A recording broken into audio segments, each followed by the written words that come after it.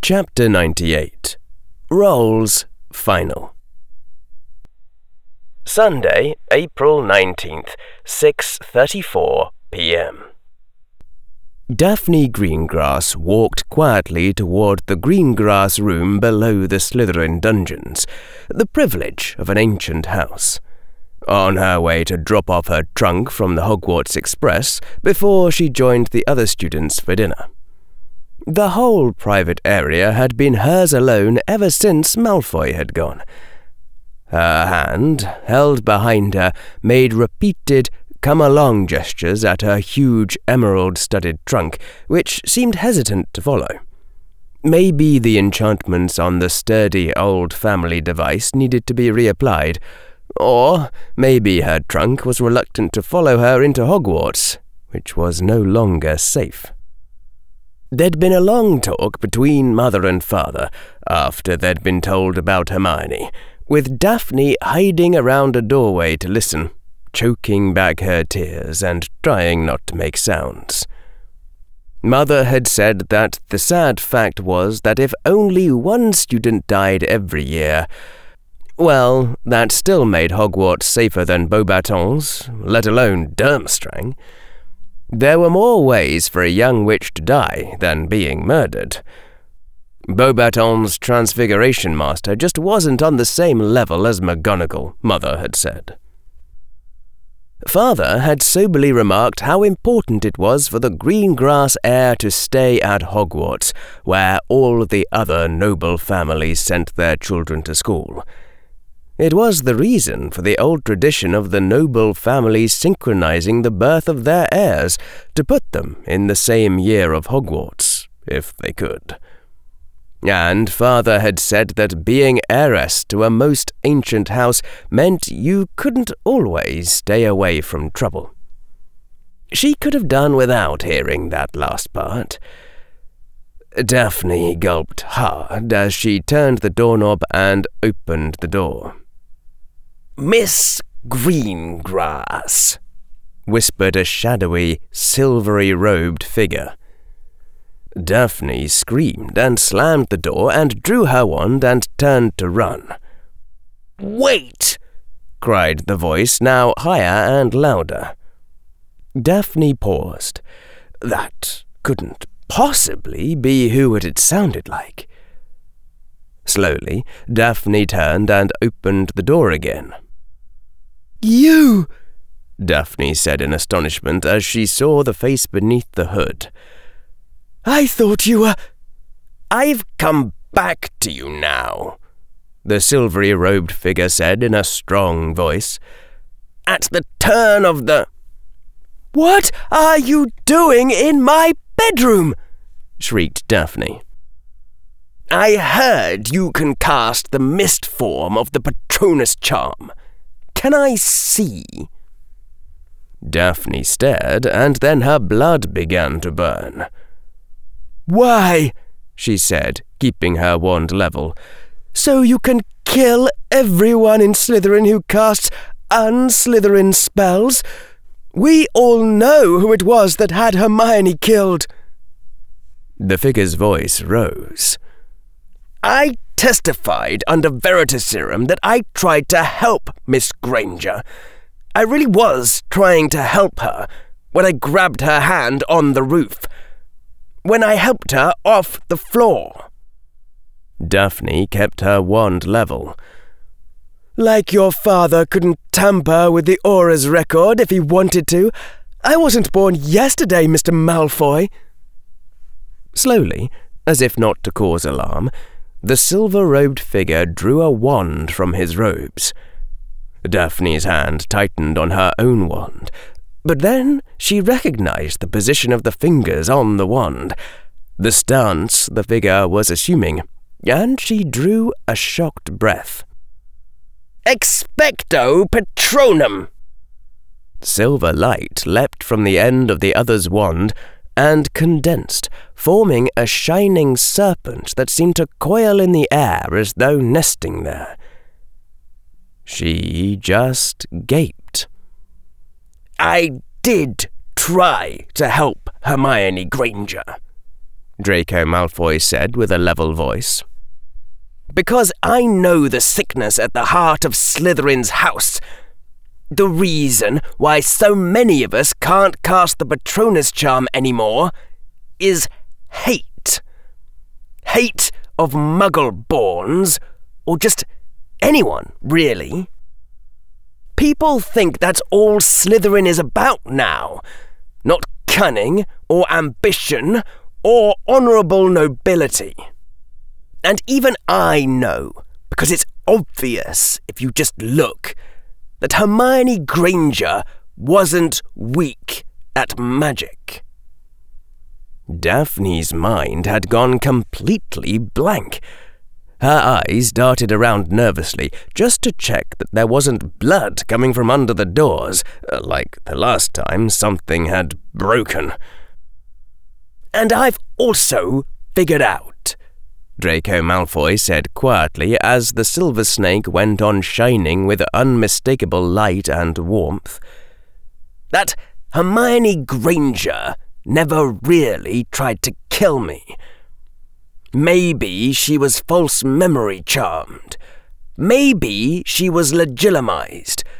But now that she's been murdered, it's obvious that Miss Granger was the target in the first place, when somebody tried to set her up for murdering me."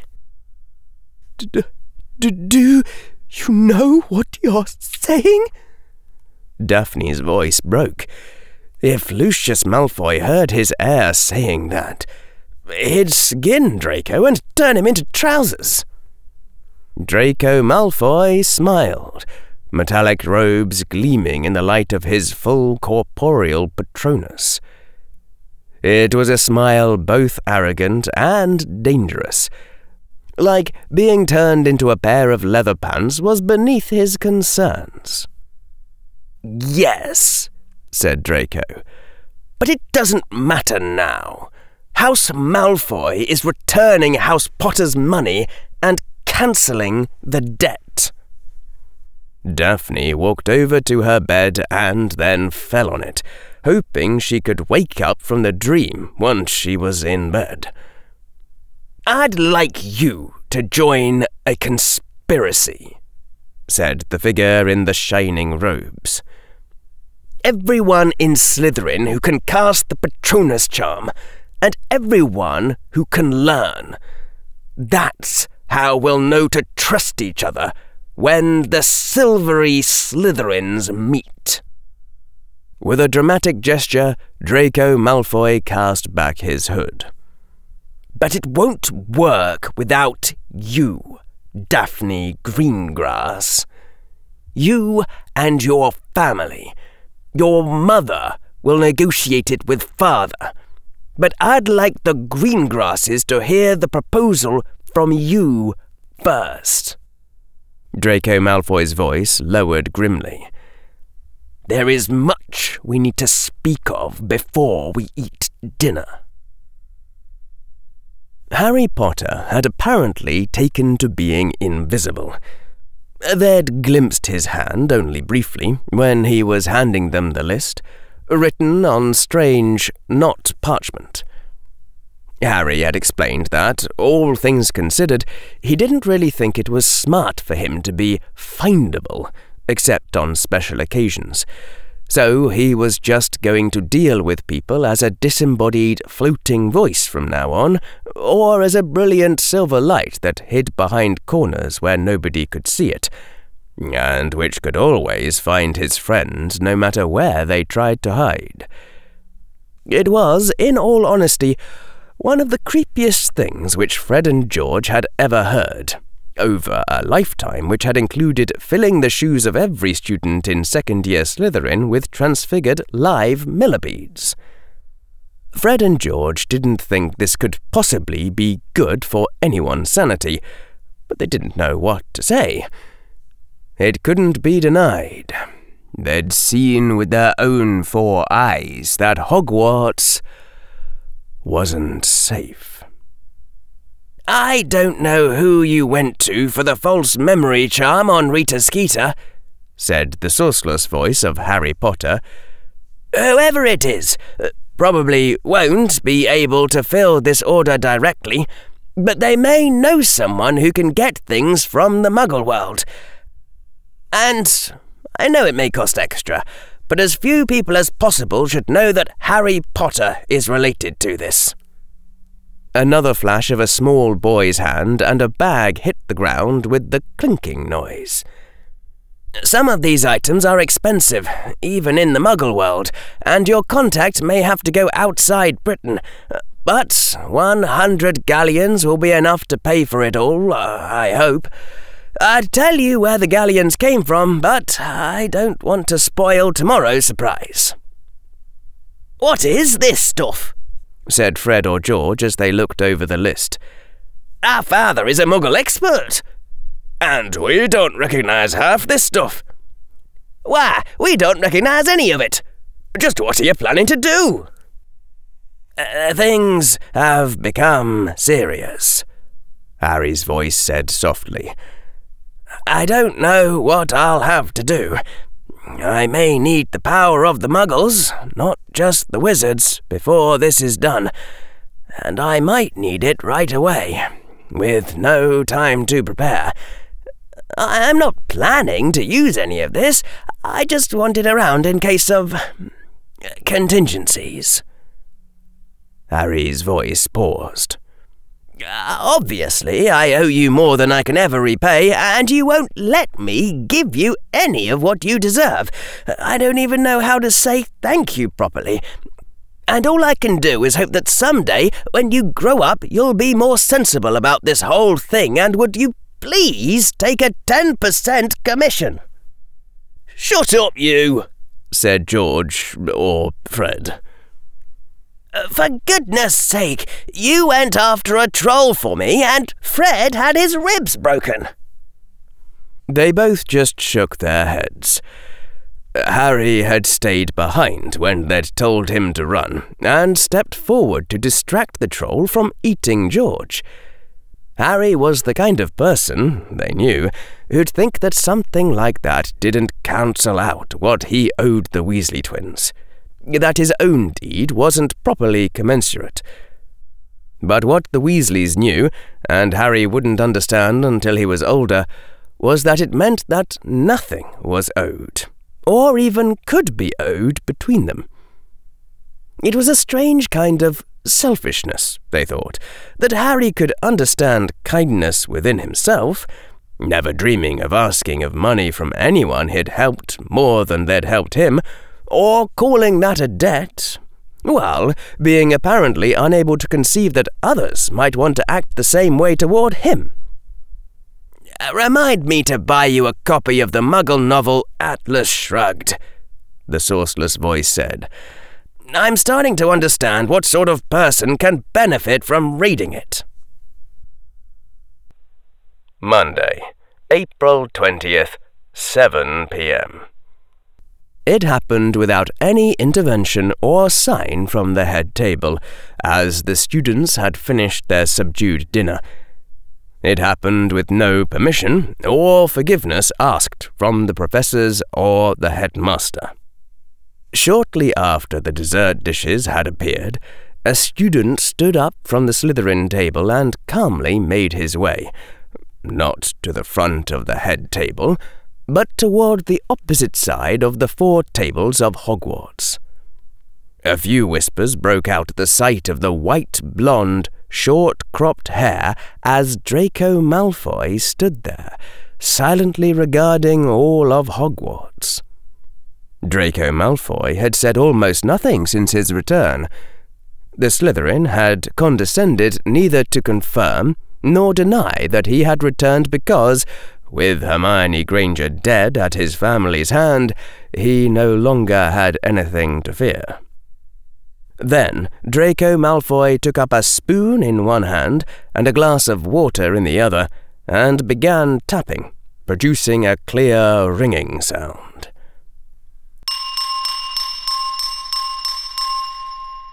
It produced more excited babble at first. At the head table, the various professors looked in puzzlement toward the headmaster in his great chair. But the headmaster gave no sign, and so the faculty did nothing. Draco Malfoy continued tapping the spoon upon his glass until the room fell silent, waiting. Then another student arose from the Ravenclaw table and made his way to where Draco Malfoy was standing, turning to face Hogwarts at his side. Breaths were drawn in surprise. Those two should have been the bitterest of enemies. "I and my father, the Lord of the noble and most ancient house of Malfoy," Draco Malfoy said in a clear voice, "have come to realize that there are ill forces at work in Hogwarts. That these ill forces did wish Hermione Granger harm. That Hermione Granger was perhaps compelled, against her will, to raise her hand against our house. Or perhaps she and I were both memory charmed. We now say that whoever dared use the heir of Malfoy so is the enemy of House Malfoy, upon whom we shall have our vengeance. And that honour be served, we have returned all monies taken from House Potter and cancelled all debt." Then Harry Potter spoke. "House Potter acknowledges that it was an honest mistake and holds House Malfoy no ill will. We believe and publicly say that House Malfoy was not at fault in Hermione Granger's death. Whoever harmed Hermione Granger is the enemy of House Potter, upon whom we shall have our vengeance. Both of us." Then Harry Potter began to walk back to the Ravenclaw table, and the babble of sheer, utter reality-crashing bewilderment began to explode. Draco Malfoy resumed tapping his spoon against his water glass, creating a clear, ringing chime. And other students arose from other tables, making their way to where Draco Malfoy stood, arranging themselves at his side, or behind him, or before him. There was a dread silence in the great hall, a sense of the world shifting, of realigning powers, almost tangible in the air. "My father, Owen Greengrass, with the consent and full backing of my mother, the lady of the noble and most ancient house of Greengrass," Daphne Greengrass spoke. "And my forefather, Charles, of the house of Nott," said the former Lieutenant Nott, once Theodore of Chaos, now standing behind Draco Malfoy. "And my great-aunt Amelia of the House of Bones, also Director of the Department of Magical Law Enforcement," said Susan Bones, who stood next Daphne Greengrass, beside whom she had fought. "And my grandmother, Augusta, of the noble and most ancient house of Longbottom," said Neville Longbottom, who had returned for this one night. "And my father, Lucius, the Lord Malfoy, of the noble and most ancient house of Malfoy. Together with Alana Howe, constituting a majority of the Hogwarts Board of Governors," Daphne Greengrass said clearly, "have, to ensure the safety of all students, including their own children, passed the following educational decrees upon the Hogwarts School of Witchcraft and Wizardry." "First," Daphne said.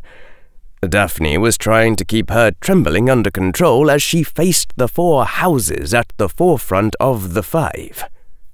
There was only so far her parents' lessons in speech-making could take her. Daphne's eyes darted down quickly to her hand, upon which, written with a quill in faint red ink, cues to her lines had been written. Students are not to go anywhere alone, not even to the toilets. You will travel in groups of at least 3, and every group must have a 6th year or 7th year student."